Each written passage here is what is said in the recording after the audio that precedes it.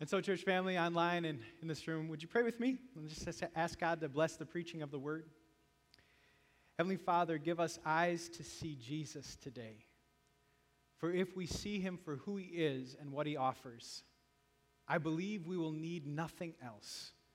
For what comes from you is life, forgiveness, salvation, and all that we need for our earthly needs. So please, Lord, help us to see Jesus. It's in his name we pray. Amen.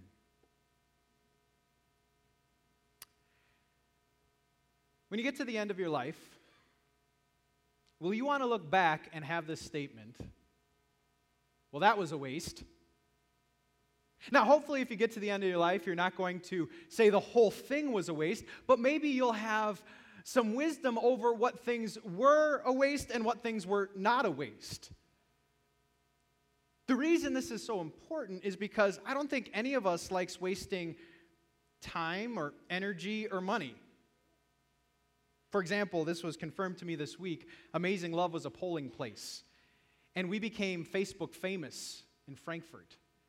Why? Because we had no lines, and people who did not want to waste their time said, let's go to Amazing Love. Time to vote.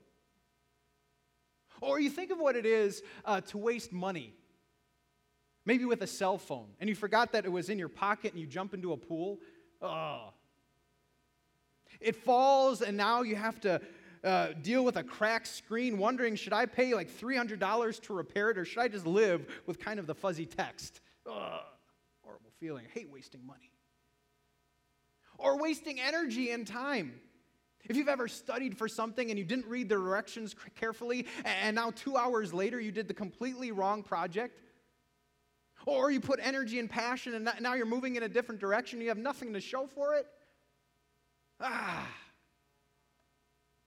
You know, I read a great book called Don't Waste Your Life by a pastor, John Piper. And in it he said this: desire that your life count for something. Long for your life to have eternal significance. Want this. Don't coast through life without a passion. And is there anyone here today who wants that? Who doesn't want to waste their time? Who doesn't want to say, that was a waste? You know, there's a group of people, the millennials, that are really about this. As you study the different generations, they want to work for companies and they want to support businesses that not only make a great product, but make a great difference. In fact, some have labeled them the purpose generation. Now, let me share with you a study. In a recent survey, 63 of millennials said that the primary purpose of businesses should be improving society instead of generating profit. A study from the Society of Human Resource Management tells us that 94% of millennials want to use their skills to benefit a cause. Now, you don't have to be a millennial to want to make a difference or to improve society. But I think the question remains, which ways are really going to improve society? And what are the benefits that we should be after? How do we know it won't be a waste? And so, a first takeaway, I think the way to make sure you're not wasting your life is carefully defining what has lasting value and what does not. As you look over from a perspective point of view on your life, what have you found has lasting value and what have you found does not have lasting value? For me, can I tell you one thing that I've noticed more and more, and I don't think it's going away? It's something that as a pastor I throw around, I toss around. I have this idea that love matters. That love, regardless of if they reciprocated. Love, regardless if it made an impact visually to you or not. Love has a way of mattering. Have you ever found that? You remember when people went out of their way and did a kindness for you. You remember when someone shared an appropriate, encouraging word and the impact that had. Even if you didn't tell them about it, love matters. I was watching one of my Facebook friends, and they were wearing this t-shirt that said, "Be the reason someone feels loved, seen, welcomed, heard, valued, appreciated, respected." In fact, that's always one of our goals as a church. You know, we are imperfect people. We want you to know that. We are sinners, and we carry around the same sinful nature as anyone else. But we want to do our very best so that when you come here, or when we represent Jesus, you just feel loved, and seen and heard and respected, and the church has a great opportunity to do that. It reminds me of what Paul said about love in 1 Corinthians. The greatest of these is love. So that's something of lasting value. But what have you found does not have lasting value? I wish I could give you the microphone. Do you know I was a gamer? I played a lot of NES. And I'm still waiting on my certificate of when I saved the princess. I never got one. No one's ever given me any recognition for how good I was at NFL football and college football. I mean, I made the UTEP Miners National Championship contenders. It was incredible. A lot of hard work went into it. No one's recognized it. I tell you what. What have you found? Binging is popular, right? You ever been on the other side of a binge of a series and been like, I am just more tired, and why is it 1 o'clock? And I'm not sure I gained any good information, but wow, okay. Right? You're never going to get a good certificate. Binge the most series on Netflix. Well, way to go. Wow. Should put that on LinkedIn. There's so much waste, isn't there?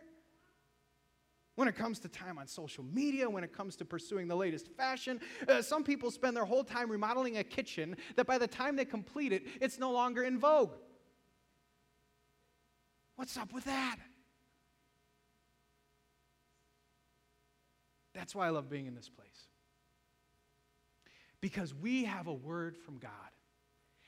And what God can do through his word is he can give us true wisdom. Now, we're starting this series called Thankful because Thanksgiving is right around the corner. And I want to let you know that if you are a Christian, or if you're new to this place, especially if you're not a Christian, the biggest thing we want you to see is reason for thanks in Jesus. That's the biggest thing we have for you today. Because here's the story of God. When it comes to our salvation, Jesus does everything. Jesus lived the perfect life we couldn't live. Jesus died on the cross paying for our punishment, so we don't worry about being punished by God. That was paid on the cross. Jesus rises from death to assure us we have eternal life, and salvation is completely by him. Ephesians 2 says, "For it is by grace you've been saved through faith, this not from yourselves, a gift of God, not by works, so no one can boast." You can't add to your salvation. You can't take away from your salvation. So then what might you be able to give to God? The simple answer, and why do we spend three weeks on thanks? Because the only thing you can give him is thanks. That's the only thing you can do on the other side of all his completed work on your behalf. The only thing you can do is offer your life, your time, your money out of thanks to God. That's it. That's all we got. But let's do it well. Let's be the people where God looks down and says, man, they are full. They are full of thanks by how they live and how they speak and what they're pursuing. Let's be known for that. And that's what makes our topic today so important. Because I believe that if you don't have a heart that is content, it's going to be very hard to offer God some thanks. In fact, if you don't have a heart that is content, you might be about things that will end up being a waste of time. What we have today in the Word of God is one of my absolute favorite books. It's the book of Ecclesiastes. I had to laugh because we were with the young people, and they were writing it down, and they were saying, do I have to spell this right? It's really hard to spell, by the way. But it's a phenomenal book. And it's phenomenal because Solomon, who asked for wisdom, was given wisdom by God. And he's looking back at the end of his life, and he's recognizing all the things that didn't matter. In fact, there is a theme to the book of Ecclesiastes. You could sum up the book in one word, that when Solomon looked at this life without God, he said, it is meaningless. In fact, the Hebrew word was vanity or breath. Without God. And today, as we hear from him, one of the most wealthy people who ever lived, he says, worldly wealth and the pursuit thereof, guess what it is without God? Meaningless. And so we get to get true wisdom from his voice. And I'm going to invite you, if you're here, to please stand. We do that in honor of the fact that God is speaking to us through the word. And so our lesson comes from Ecclesiastes chapter 5. Here it says, "If you see the poor oppressed in a district and justice and rights denied, do not be surprised at such things." I love this. Did I tell you this book gives perspective? Because we are so shocked by oppression, and we're shocked by corruption. And Solomon's like, you know what? When there's money, don't be shocked by corruption. Yep, people have been always doing that. "For one official is eyed by a higher one, and over them both are higher still. The increase from the land is taken by all, and the king himself profits from the fields. Whoever loves money never has enough.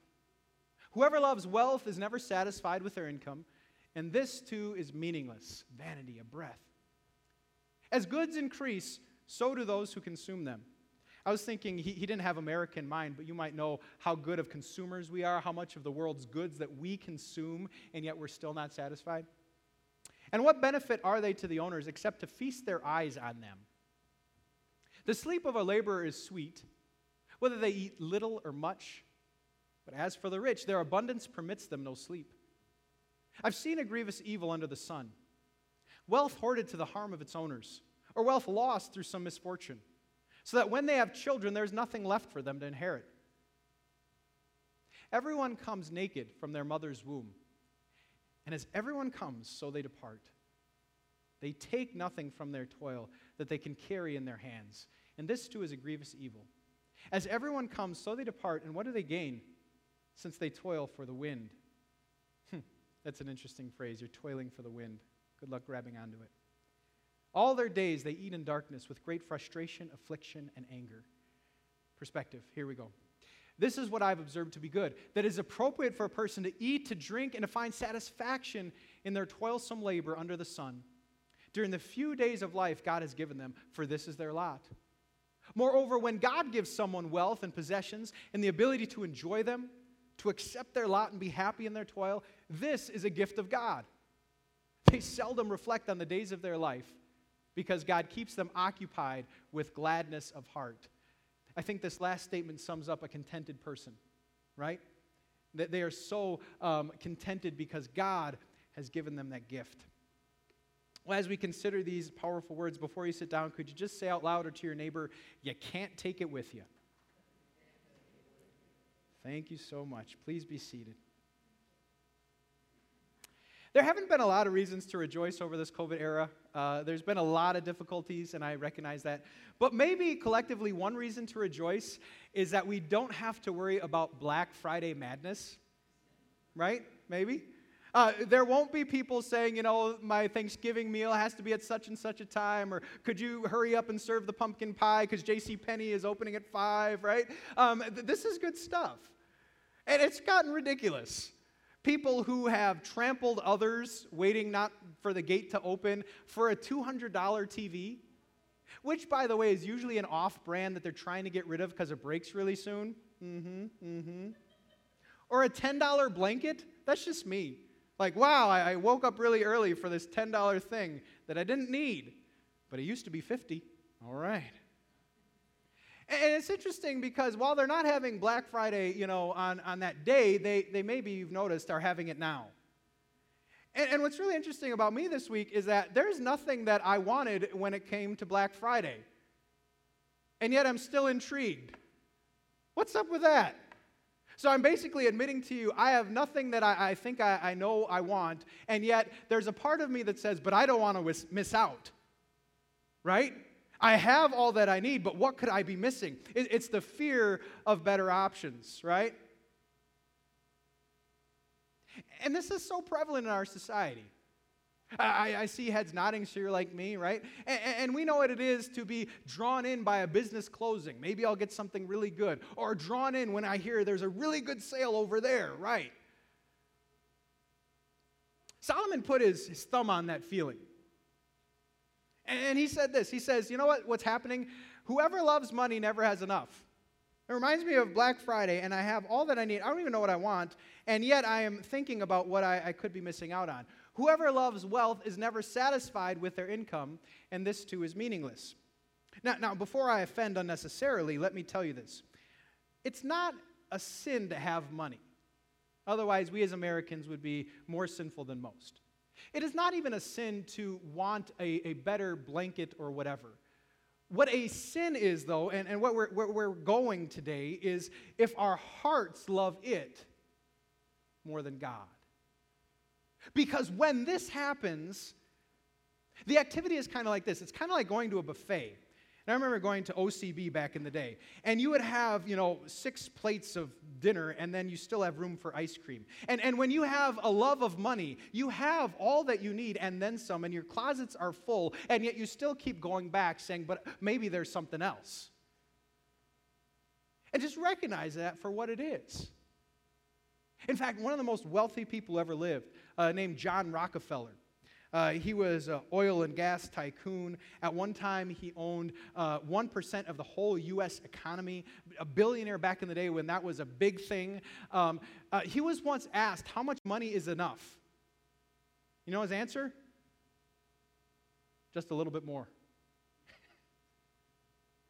Isn't that the way that we're accustomed to living and accustomed to seeing our culture act? And yet this is not the way of contentment. And so one warning, that without contentment, there is no satisfaction. If we don't get what's on the other side of the lesson today, it's like you're going to have a never-ending list that once you cross off one thing, then the next thing pops up and other things go on the bottom, and that list is ever evolving, and you will be doing this rat race of conquering a list that is never conquered. Watch out. But there's another warning that Scripture has for us when it comes to a lack of contentment. And here I want to know, have you ever purchased something that was so valuable that you were uptight on how it was treated?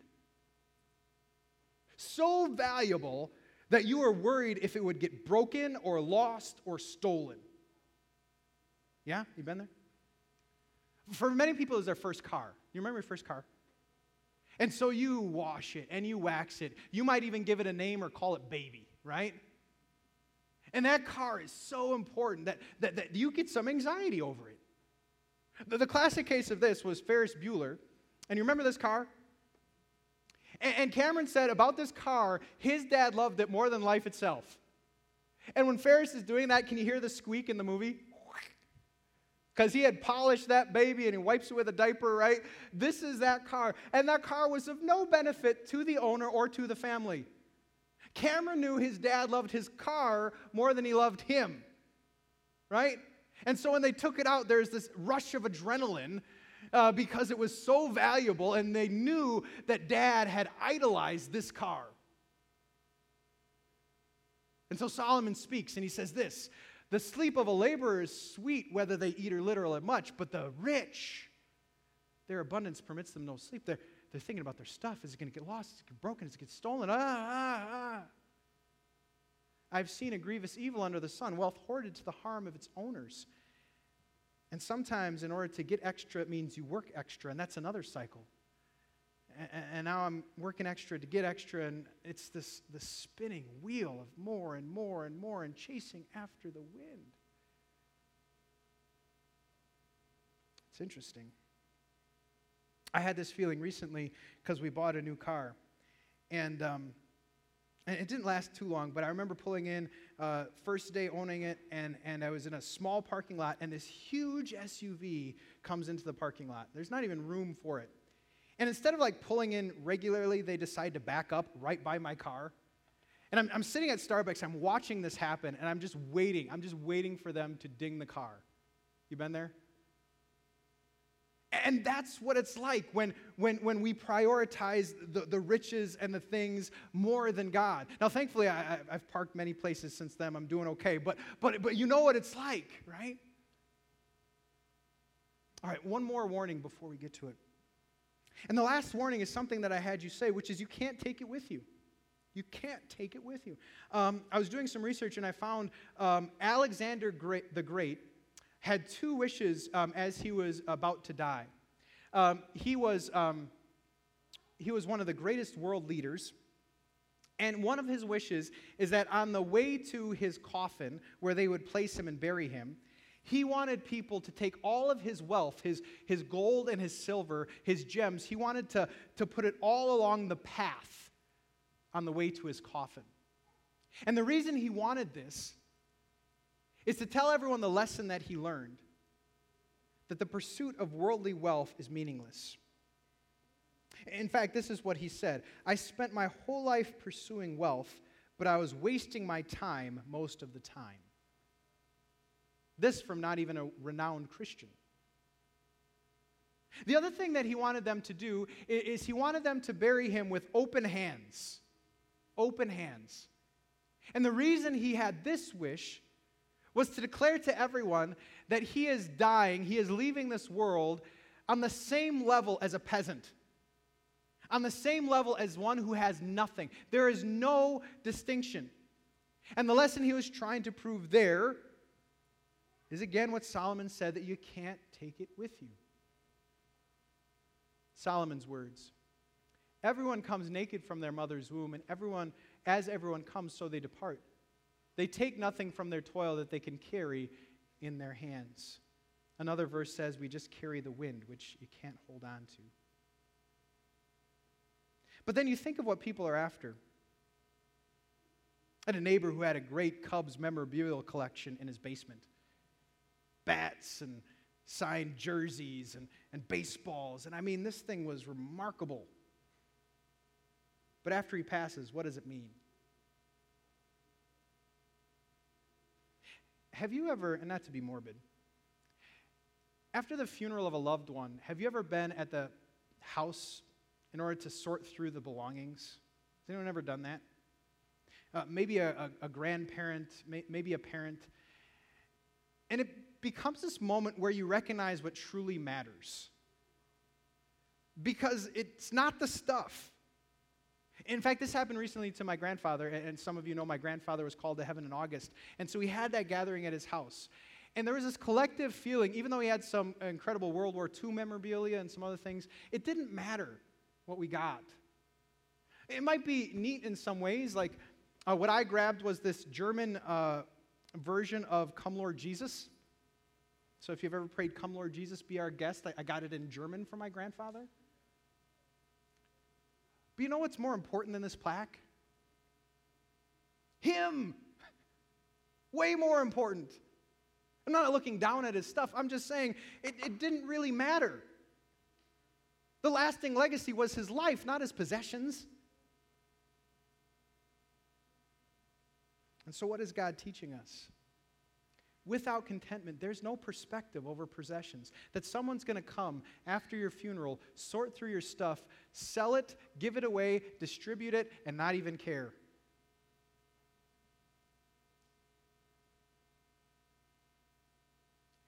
And so, how do we gain contentment? How do we gain contentment if without contentment there is no peace, which is the other one, or no perspective? What I'd permit to you is that contentment has nothing to do with what's in your bank account. Contentment has nothing to do with the status of your 401k. Contentment has nothing to do with what's in your garage or in your house or your house itself. And contentment has everything to do with what's in your heart. Why does a church talk about money? Because it's a heart issue. You know, Jesus, he said it this way. Jesus said, no one can serve two masters. Either you will hate the one and love the other, or you will be devoted to the one and despise the other. You cannot serve both God and money. What God knows and what we know is there's only one top spot in our heart and our priorities, in the way that we live. And we will either pursue God over all, seeking first his kingdom and his righteousness, knowing that he gives everything else as well, or we will seek after the world. We will seek after riches and what riches can buy, and they can't be both on dual allegiance. One will prioritize the other. But what's the state of things? What if it was common in our culture for us to pursue God with as much passion and wisdom and vigor as we pursue worldly wealth? What if people were as concerned talking to their pastor about their spiritual plan, their spiritual journey, as they were as concerned talking about their financial advisor over the money they would have for retirement? Do you see this dichotomy that's going on? We are tempted to miss it. You and I are tempted by what Solomon warned us over. And so let me reveal to you, you want something of lasting value? His name is Jesus. And he is the truest treasure that this world has to offer. Because it is Jesus, not money, who assures you your needs will be met. That's Jesus, the giver of every good and perfect gift. Because it is Jesus, not money, that will allow you to have peace over the future, over your finances, over your job. More than that, come with me higher. It is Jesus, not money, that paid the penalty of our sins. Peter said it was not with gold or silver that you were redeemed, but the precious blood of Jesus that has given us forgiveness for all of our sins. And it is Jesus, not money, that creates the best plan in the future for you. And I'm not talking about your retirement. By the way, he's got that too. I'm talking about eternal life. Jesus, not money, is in control of that. Dear friends online and dear friends in this community, Jesus is superior to every other thing. May the Spirit give you eyes to see it. A little bit more on the dichotomy, though. Imagine if at Amazing Love we were able to guarantee that everyone who comes here would become an instant millionaire. Can you imagine that? I think people would know the name of Amazing Love. I think it'd be easy actually to invite your friends, right? Let's have that as outreach. You know, you come here, a millionaire, boom, right, all right. But now, I'm not trying to be holier than thou. I'm not trying to be anything other than what the Word of God shares and reveals. Go with me to a higher place. Do we not carry something better than $1 million? Yes or no? We have the Savior of the world. The truest treasure. When that $1 million is spent and people have burned through it, we have someone of lasting value. And it is yours and it is mine. And he is with you. And so how do we gain contentment? You gain it by seeing in Jesus the only riches you need. In fact, Jesus, he told this parable. It was so great. He says, once there was a man who saw a treasure in the field. And what he did with everything else in his life is he sold it. He sold everything else in his life, and he made sure that he had that field and that treasure. And that is the picture of a Christian seeing this rightly through the eyes of faith. Jesus, you can have my car, you can have my house, you can have my clothes. It doesn't matter, because if I have you, I have what I need. You're rich, friends. You got Jesus. But I think there's more work that God can do in our hearts. More keys to contentment that I want to talk to you about. And one of the verses that I really liked was this verse. It's appropriate for a person to eat and drink and find satisfaction in their toilsome labor under the sun during the few days of life God has given them, for this is their lot. Now, a few things that I appreciated. I appreciated that he combined not only satisfaction, but also toilsome labor. Because I think there's a lie out there that if you find what you love, you'll never work a day in your life. I want to have a conversation with the person who's done that. I do. Because what I've seen in the workaday world is sin's corruption. And God said, by the sweat of your brow, you will eat your food. And there will be thorns and thistles. And those thorns and thistles today are figurative. But I remember even meetings in a men's group. And we were talking about the workaday world. And men come to like this midlife crisis where I'm either going to continue to do a work that is burdensome to me, or I'm going to switch it. And then I've observed people. And yeah, some people continue to do a work that is burdensome, and some people switch it just for a different burden. But anyway, that's the way of life. But what does he combine? He says, you know what, it is going to be toilsome, but you can find satisfaction when God's in it. When you give him the glory. In fact, I love his emphasis on lot. And what does this mean, your lot? Here's what I wanted to say out loud that I wrote down. It says, you may not be exactly where you want to be, doing exactly what you want to be doing, with exactly all that you want to have. And yet, in your lot, is there anything good? Let me say it again. You may not be exactly where you want to be, doing exactly what you want to be doing, with exactly all that you want to have, but let me ask you, in your lot, is there anything good? And I bet the answer is yes. I bet in your lot right now, there is something that another person looking on would actually be envious over, if you were really honest. That your lot might contain, take your pick, a relationship, a son or daughter, a modus of health, finances, a possession, an opportunity, a job. I bet if we narrow down and just look at your lot, there would be something good. And the way you gain contentment is you stop the comparison game. And you stop worrying about where you'd want to be and living there. And you stop worrying about what your family member has that is better than yours. And you stop worrying about what your neighbor has. And you stop worrying about the world. And you look at your lot with laser focus and you identify, man, there's good there. We gain contentment by seeing the good in our specific lot. And my lot's going to be different than your lot. And in a sinful way, I could get all uptight over like, why do they have that and I don't? Well, you could be doing the same to me. What's better? Saying, God has given me something good. I consider just this week. Are people doing well right now as a general statement? People doing well? No, not at all. Can I just be honest? But was there anything good this week? Anything that if I try really hard, I thought was really good. You know what? I really enjoyed the weather. I really, really enjoyed the weather. I thought there were some sunsets and some moons that were so gorgeous that Monet, with all his power, could never do what God just did. Hey, yeah. And 70 degrees in November? Are you kidding me? I will take that every day and tomorrow. And yeah, there's a lot of pressures, and yeah, there's a lot of arguments, but when I look at my lot, I see that I am treated better than I deserve.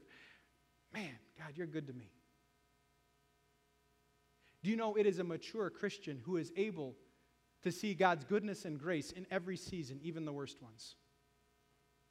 To look with laser focus on their lot and say, God, you've still been good to me. You haven't treated me as I deserve. But one final thing. I love this verse that says, when God gives someone wealth and possessions and the ability to enjoy them, and the emphasis, who gives it? God does.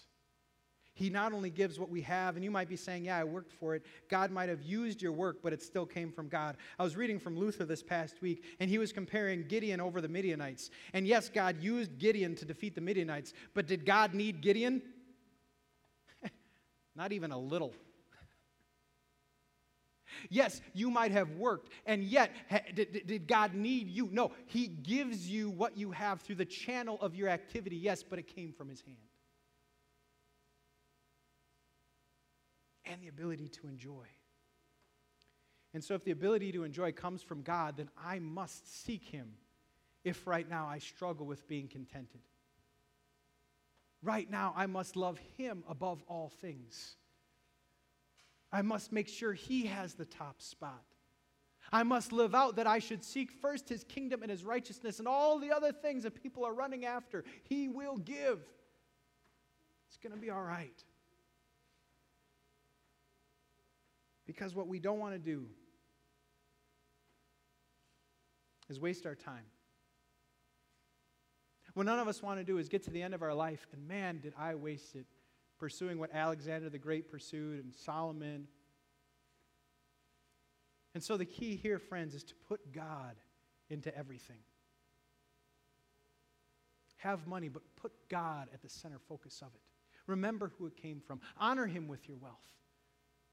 And that goes for every part of your life. Do you want something of lasting value? Put God in everything, and you will see lasting value in everything.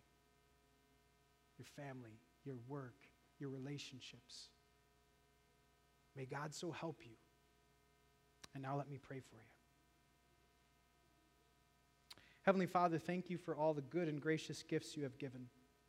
Thank you for family, health, sunshine, food, friends. I could go on and on. But help me to see my truest treasure, Jesus, your Son. Thank you for his cross and resurrection. Thank you for all your precious promises. Thank you for your plans that you will be with me here in a broken world until I am with you there in a perfect one. Grant the gift of contentment and the ability to accept my lot. In Jesus' name, amen.